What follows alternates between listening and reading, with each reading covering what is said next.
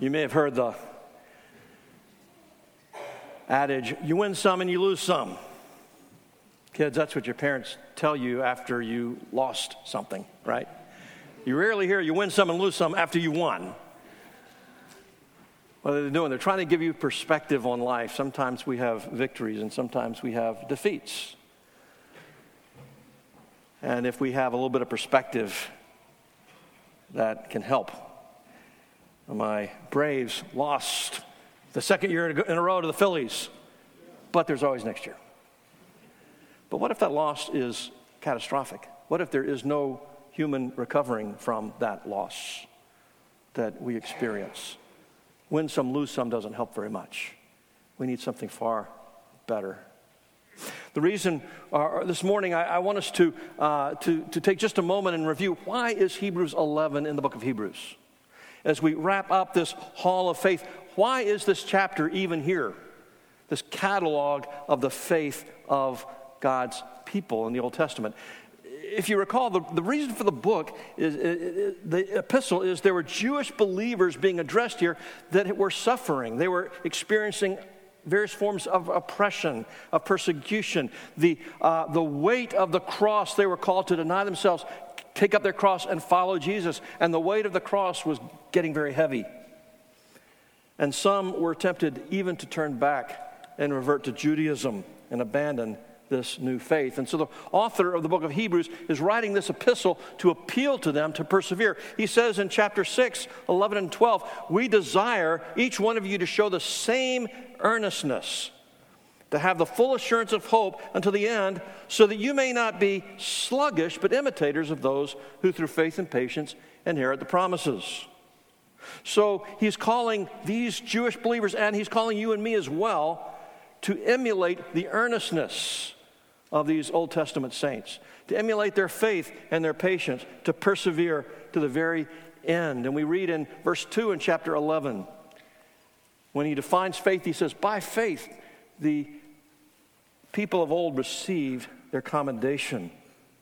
So this is a call to persevere, of persevering in faith, in trusting in the Lord Jesus Christ, not simply for initial salvation, absolutely that, but for every single day of our lives. To trust him for the grace that we need for every challenge, every opportunity, every trial, every loss we may experience. As we just sang, not if you pass through the water or if you pass through the fire, when you pass through the water, I'll be with you. When you pass through the fire, you won't be burned because I am with you. I am the Lord your God. And he assures us that he is with us, and he simply calls us to believe him.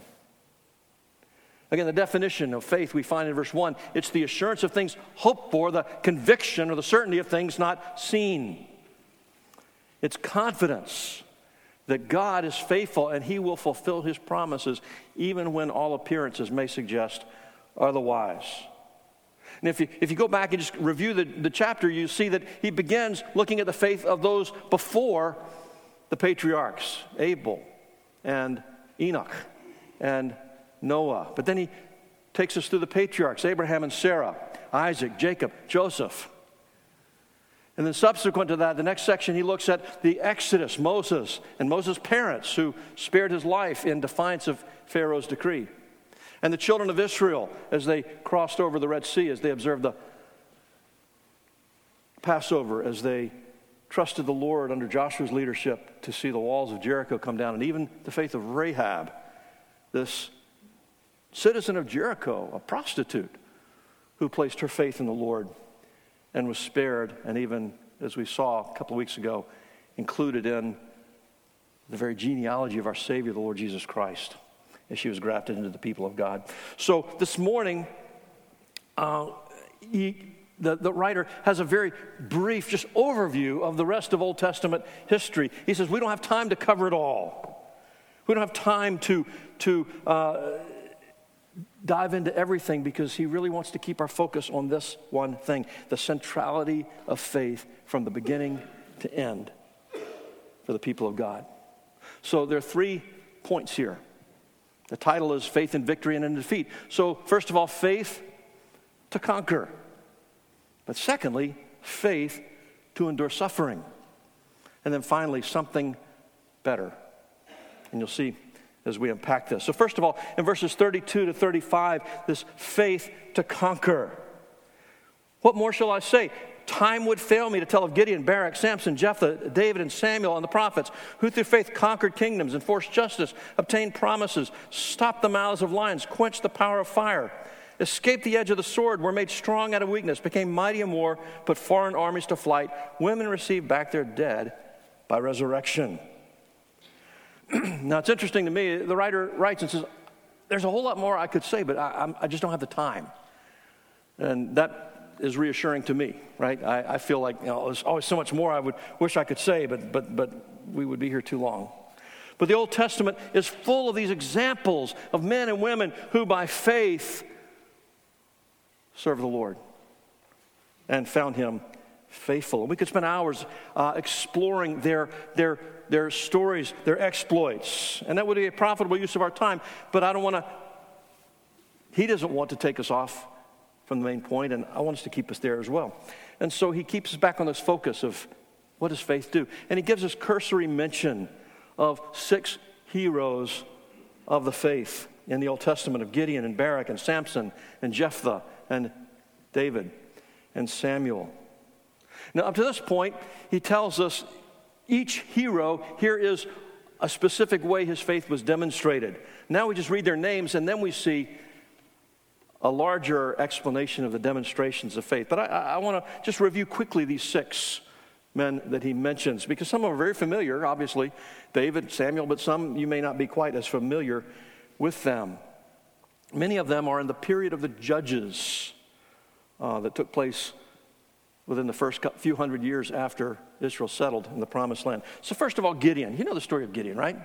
Gideon led 300 soldiers into battle against 132,000 Midianites. And they conquered. By the grace of God, he gave them a stunning victory. But I want you to remember, when God first approached Gideon, he was not a man of great faith. He was actually hiding in a winepress from the Midianites. And when God said, I want you to go and serve and lead my people in the battle, he was afraid to trust God. He said, God, wait a minute. My family is a nobody family, and I'm the nobodiest in my nobody family. You couldn't pick a more insignificant person. And the Lord's like, well, I know, because I want the glory, not you. Now go do this. And he's like, well, okay, I get that you want me to do this, but can we just be sure? And so he says, Lord, just humor me here. I'm going to put this fleece in the winepress. And if tomorrow morning the fleece is wet with dew, but everything, the ground around it is dry, then I'll know that you really mean business. And the Lord's like, okay. And he accommodates his fear. Let me say this again. Laying out fleeces is not a show of great faith. Laying out fleeces is not a biblical way to discern the will of God. Gideon laid out a fleece because he wasn't sure it was really safe to trust God. And he was saying, God, are you sure? And in fact, God accommodated that. And Gideon said, now please don't get angry with me, but one more time. Tomorrow morning, I'm going to put the fleece out one more time. And tomorrow morning, would you make all the ground around it wet and the fleece itself dry? And the Lord's like, okay. And he does that. And Gideon realizes, I guess I don't have anywhere to turn here. I ought to trust God after all and do what he says. He was afraid to believe the promise of God. Just let that sink in for a minute. God appeared to him visibly. The angel of the Lord spoke to him, and he was afraid to believe him. And yet the Lord overcame that fear and gave him great faith. And Gideon did trust the Lord. He did lead 300 men into battle, and they won a stunning victory over the enemies. Now, it's interesting, the author of Hebrews doesn't record Gideon's fear, does he? He simply says, through faith, he's done this great thing. And then Barak. You may not be as familiar with Barak. He led an army before Gideon, the generation before Gideon, he led an army against Canaanite oppressors, against the commander Sisera. And the Canaanites have been oppressing the people of God for about 20 years. And at the time, Israel had a female judge named Deborah.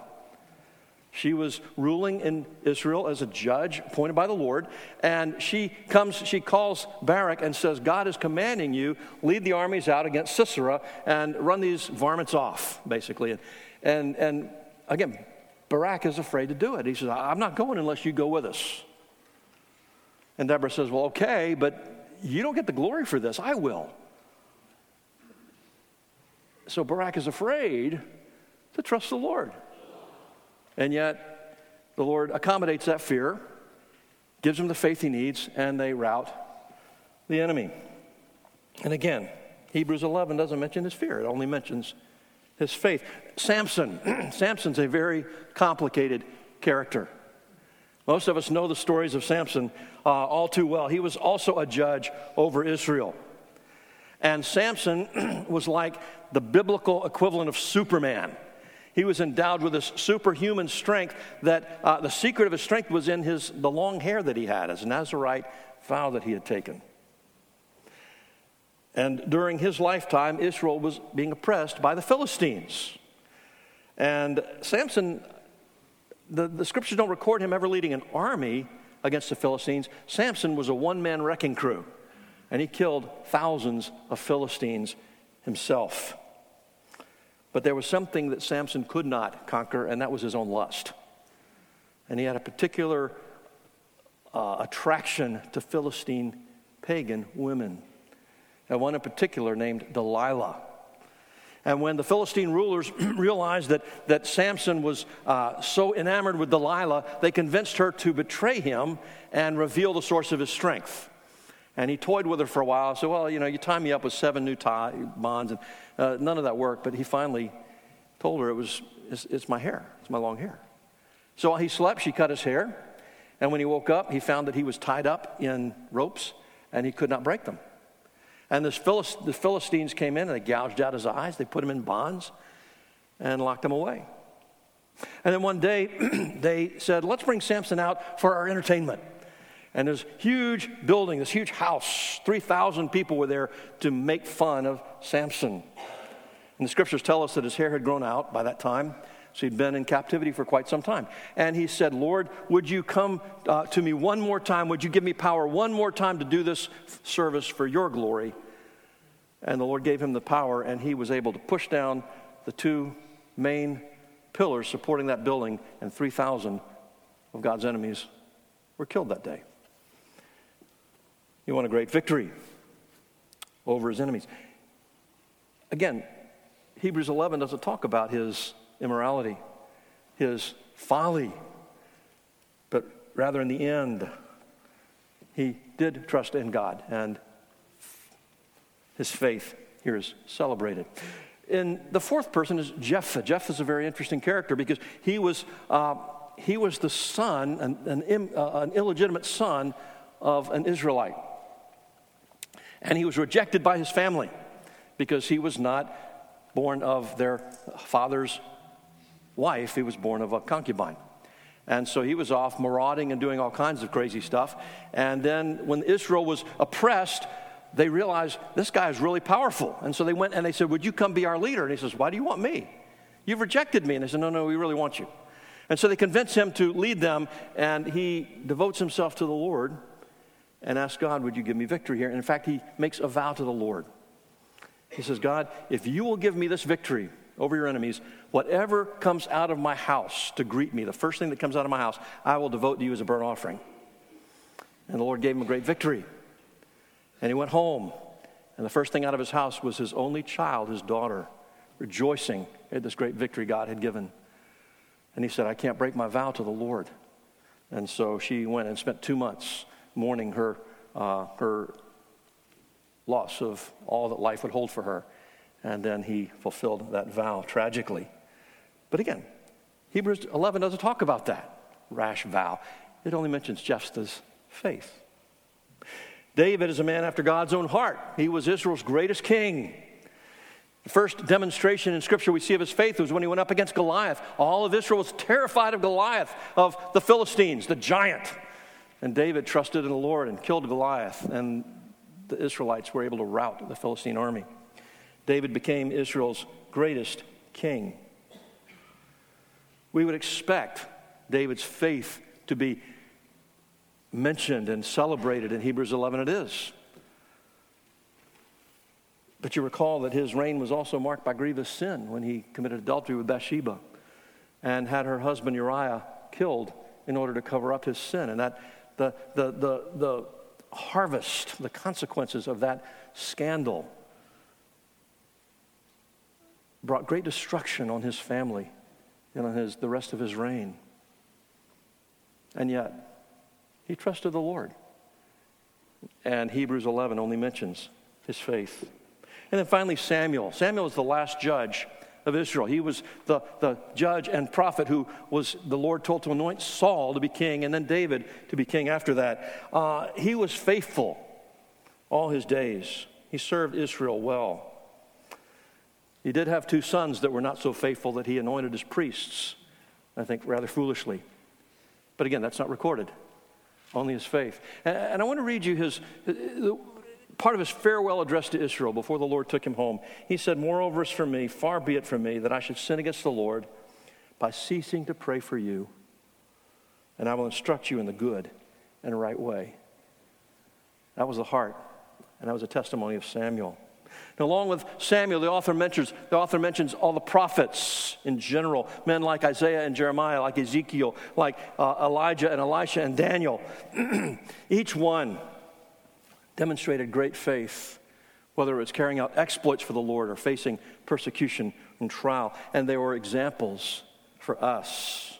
They're part of that great cloud of witnesses we're to consider when we get to chapter 12, Lord willing, next week.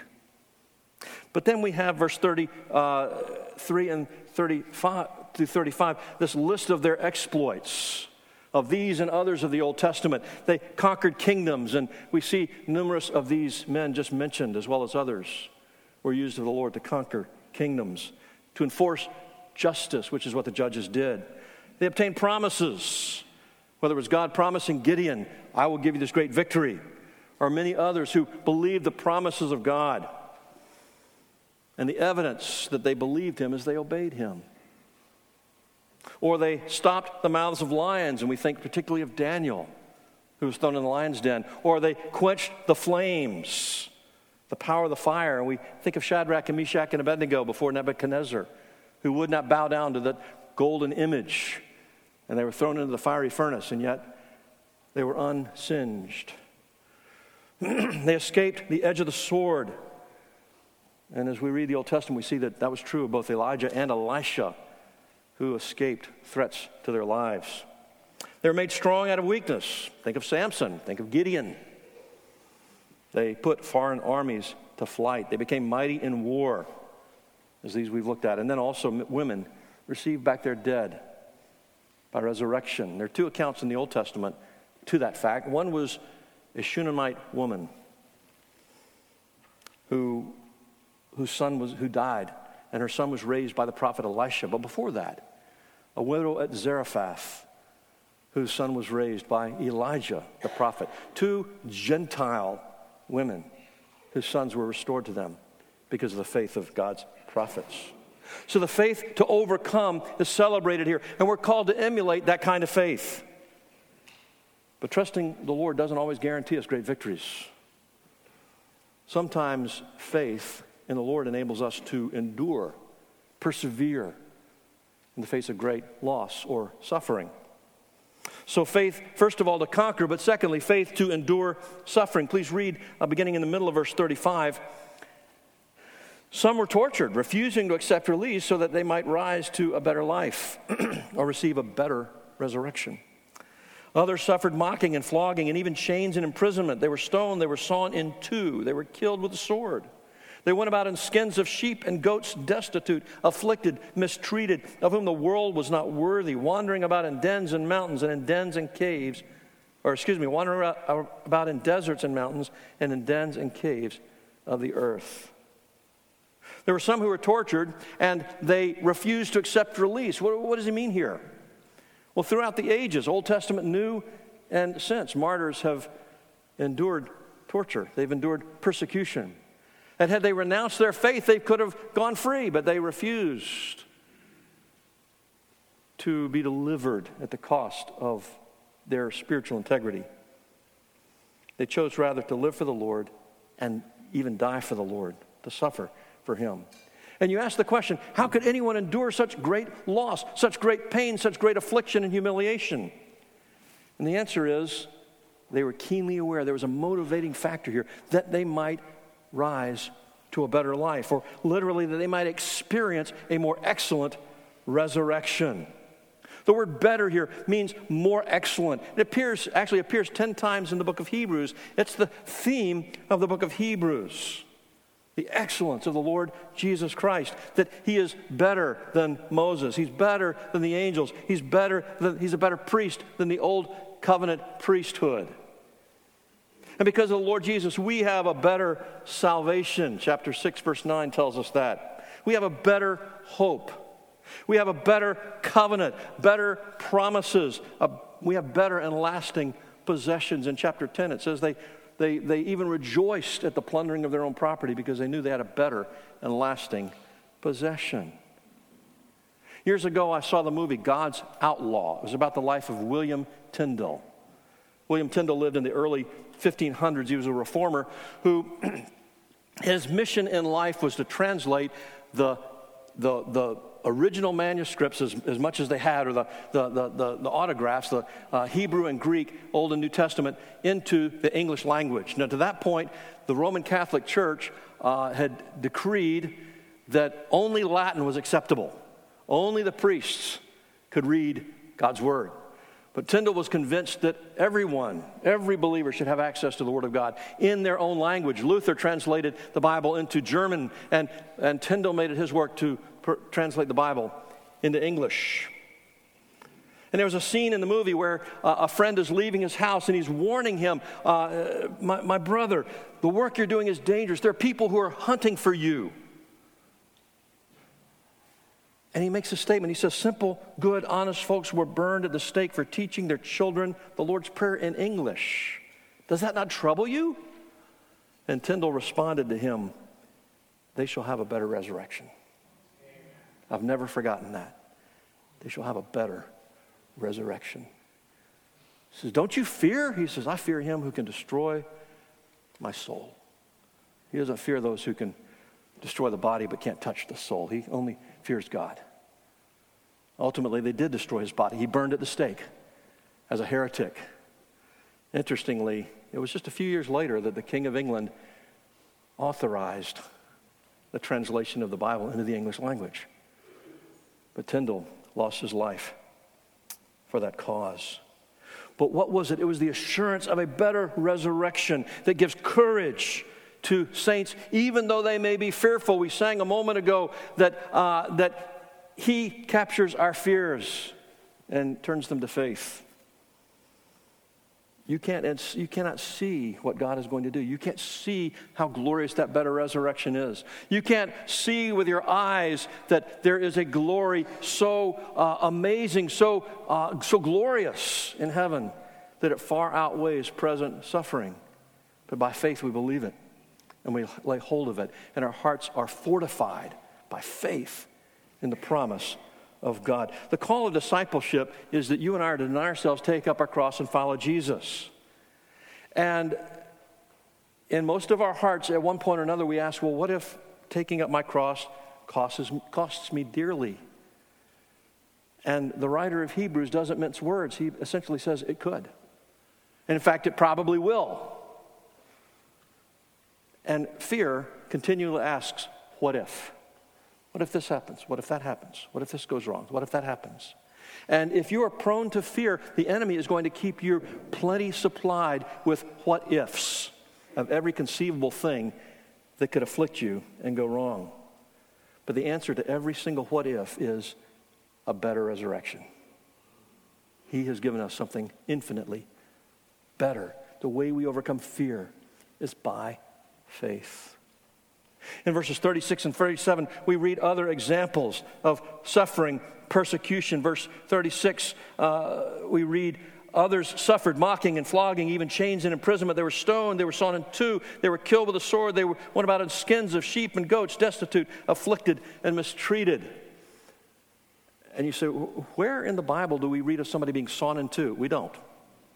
But tradition's pretty strong that Isaiah was actually sawn in two. Now, that's not recorded in the Bible, but that's the tradition that's been handed down. And that's, I'm quite sure, or I'm guessing that's what author of Hebrews is referring to. But I want you to remember the words of Jesus.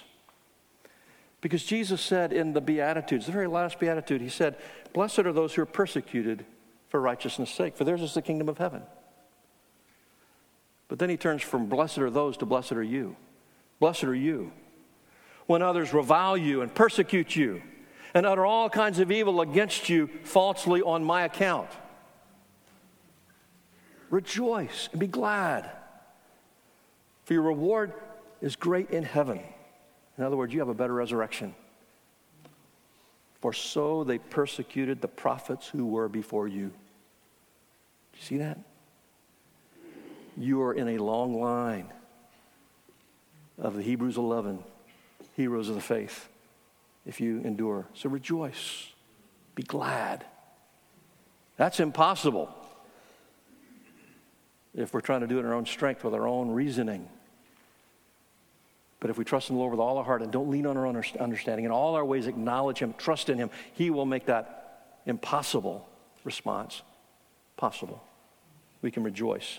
We can be glad. This is how the saints in the Old Testament were treated. They were, particularly God's prophets, as they went and called rebellious Israel to repent. Israel didn't want to repent.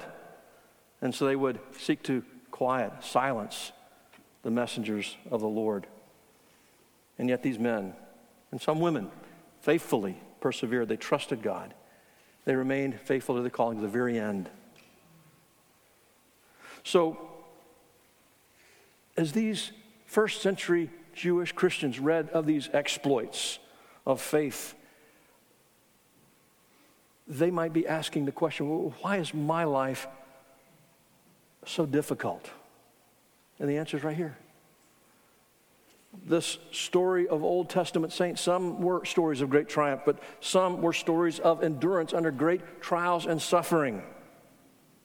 Tom Schreiner, in his commentary, says, if the readers expect to be accepted and praised by the world, they need to rethink matters in light of the Old Testament. The people of God have always been a minority people, a pilgrim people, and often despised and forsaken.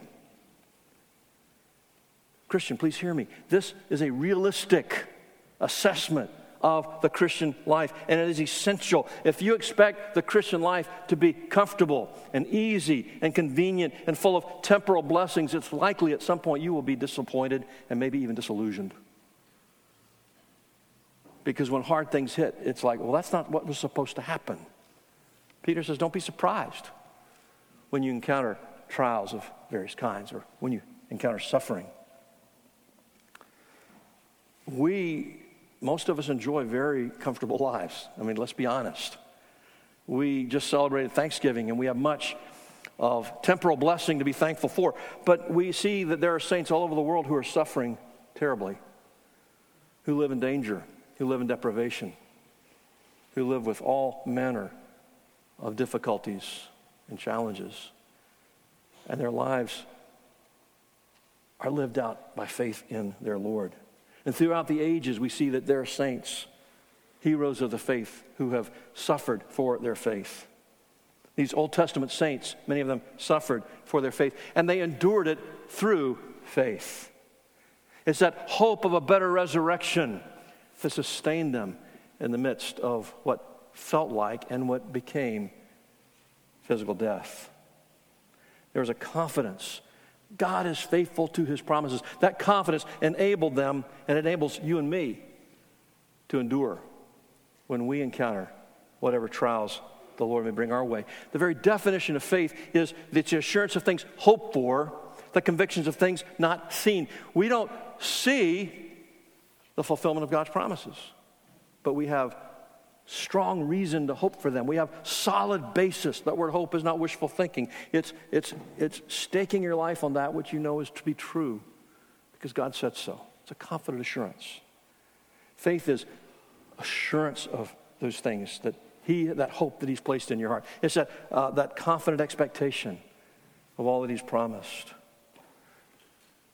One of the scourges of modern day Christianity is what we call the prosperity gospel, the health wealth gospel. The idea that if you just have enough faith, God is going to bless you. He's going to make you healthy. He's going to make you wealthy. He's going to make your life everything you want it to be.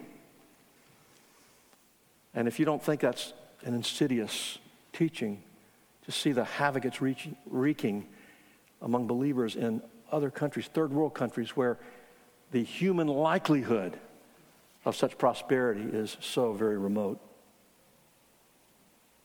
But that prosperity gospel, it's number one, it's wholly unbiblical, but number two, it caters to our flesh. It doesn't take great faith to want stuff. It doesn't take great faith to want to get better. It takes great faith to wait patiently on the Lord and trust his providences when you don't understand them, believing that he is up to something far greater than you could ever imagine. And setting your heart on promises that you may not even see fulfilled in this life. But that's okay.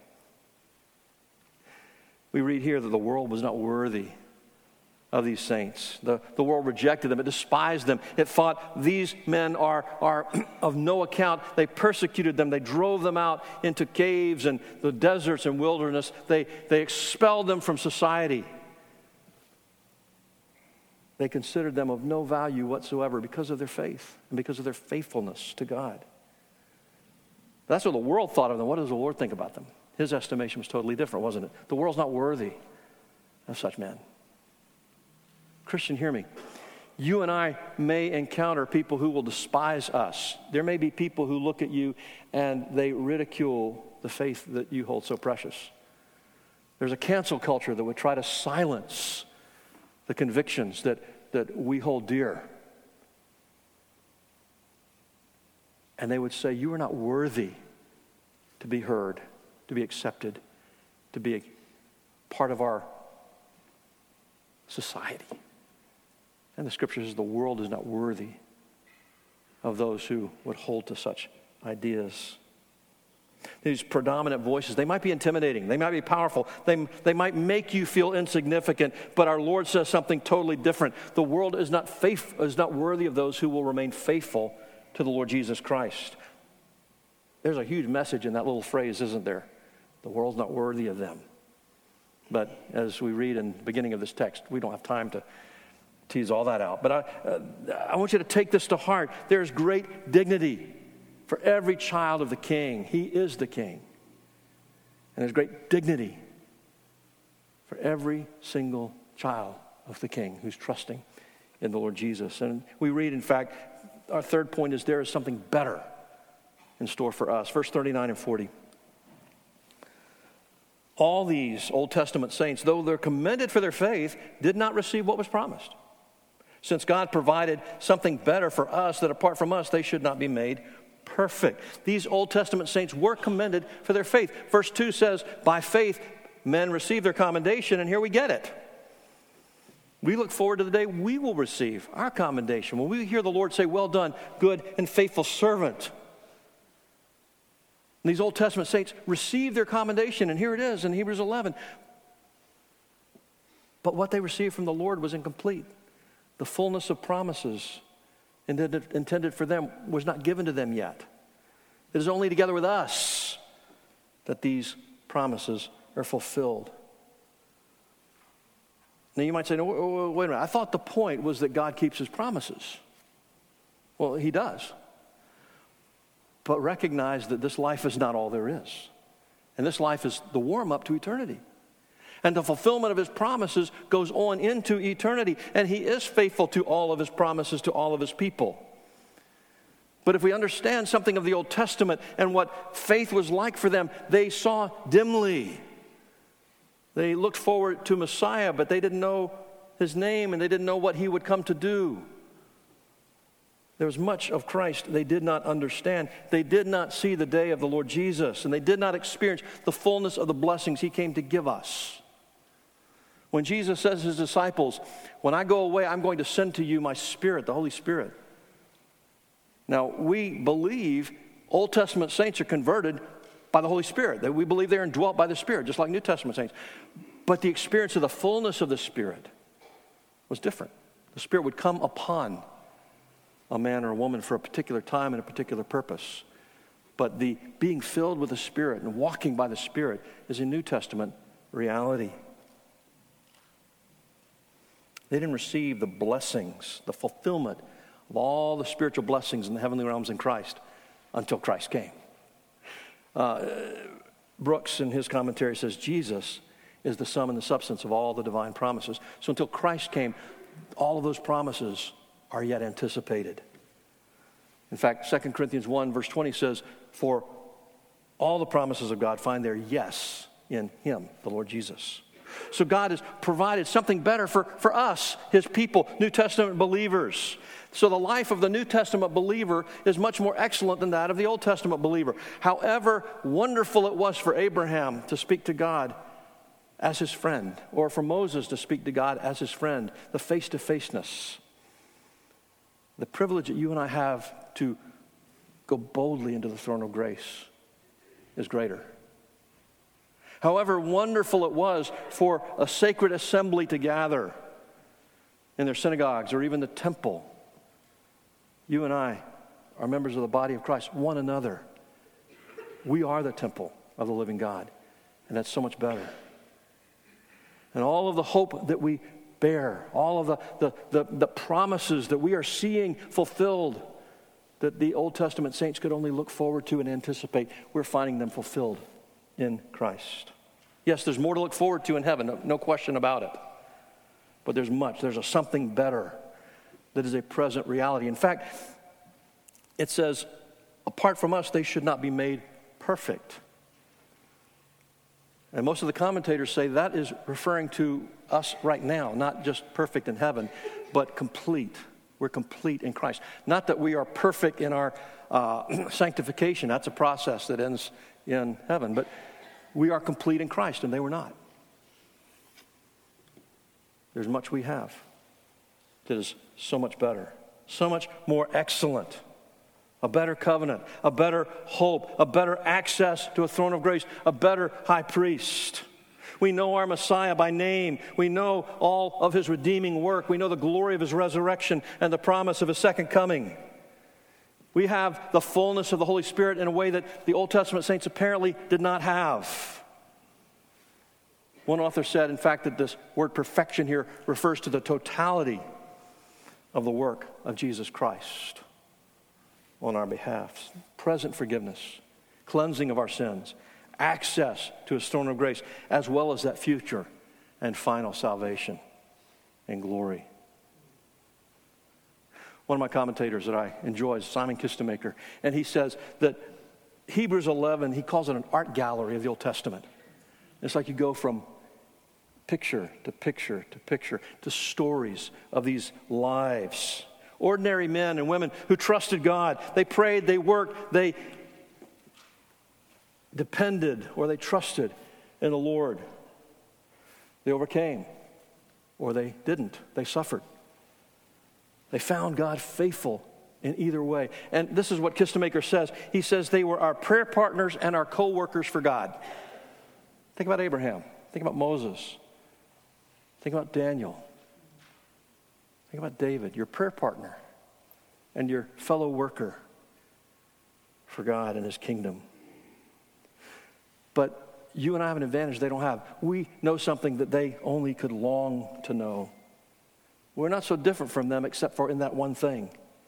They look forward to what you and I now have. They look forward to the Messiah who is promised. You and I know him. We know him by name. He is ours. And we are his bride. And he dwells among us and with us. Kistemaker says that the Old Testament saints, they only had bits and pieces of this divine revelation, but we have the full revelation given to us of God in Jesus Christ. That's a glorious reality. But let me say this, again, just repeat this. It's not always easy to trust God. Sometimes it's fearful. Gideon was afraid to trust God, even when the Lord spoke directly to him. Wait a minute, Lord, there's 132,000 Midianites lined up against us. And there's only 22,000 men that I can muster. And God says, well, yeah, I know, but we're going to get rid of most of those. And so he sends 12,000 home. You're like, oh, wait a minute, Lord.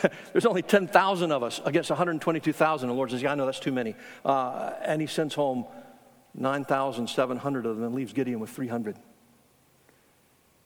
And I'm sure Gideon was like, well, what if? Are you sure?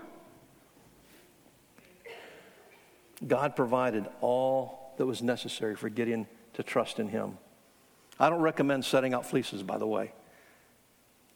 I do recommend believing when God has made promises. God had made clear, divine, special revelation promises to Gideon. The promises he makes to us in his word aren't that specific, but they're there and they're real. In the end, Gideon did trust the Lord, and God gave him a great victory to his honor, his glory, and his praise. And Christian, hear me. God may call you to difficult obedience. He may call you to do something that you feel like is utterly beyond your ability. You may feel like you're from a family of nobodies and you're the nobodiest in your family. And the Lord says, I know those are the kind of people I like to use.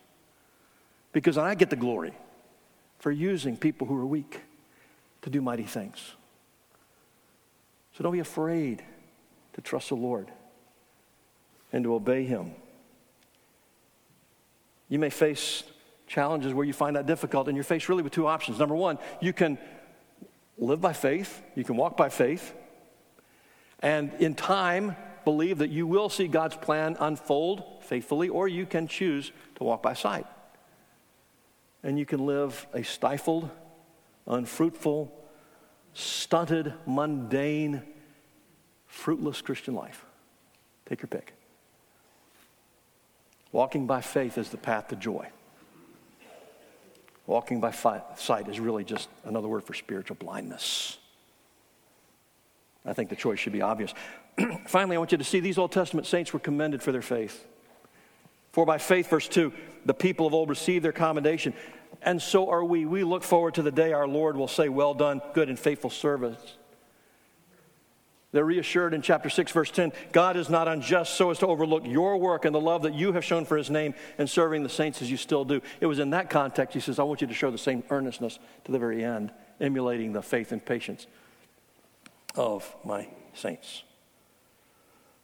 And hear me, even as Hebrews 11 makes no mention at all of the failures of these Old Testament saints. It holds them up as if their faith had never, ever floundered. On that great day, we stand before the Lord clothed in the righteousness of Jesus Christ, and we are well done, good and faithful servant. It will not simply be just as if we'd never sinned. It will be as if we had obeyed our Savior perfectly. I don't understand what the rewards for those things that we do for the Lord. I don't understand exactly how all that works, but even our rewards, even our obedience and faithful service is tinged. It's in some senses affected by our own sinfulness, by our own selfish desires, our own motives. And yet God covers even that with the blood of our Savior and graciously receives it as if it were perfect service in his sight. And on that great final day when he receives us clothed in the righteousness of Christ, he will reward us as if we had lived just as perfectly as our Lord Jesus did. Now come and think about this for just a minute. Here's the deal. The Lord says to you, I want you to come and I want you to ask. And I will give you, you have not because you ask not, I will give you what you need. I will provide you the strength to endure, to persevere. I will give you the wisdom. I will give you the resources. I delight to give you that which you need. I know what you need before you even ask, but I want you to ask. And sometimes he sets before us things that seem impossible. They seem beyond our ability. And he says, just ask me. Trust me.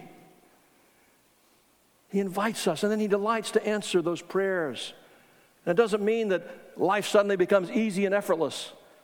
It means it becomes possible. And enables us to endure even to the very end. He invites you to trust him. He graciously answers those prayers and provides for you. He graciously provides you the faith that you need to endure to the very end. And here's the amazing thing. As he enables you to persevere, as he does all of this, he commends you for your faith that he gave you. How could you not want to trust such a heavenly Father?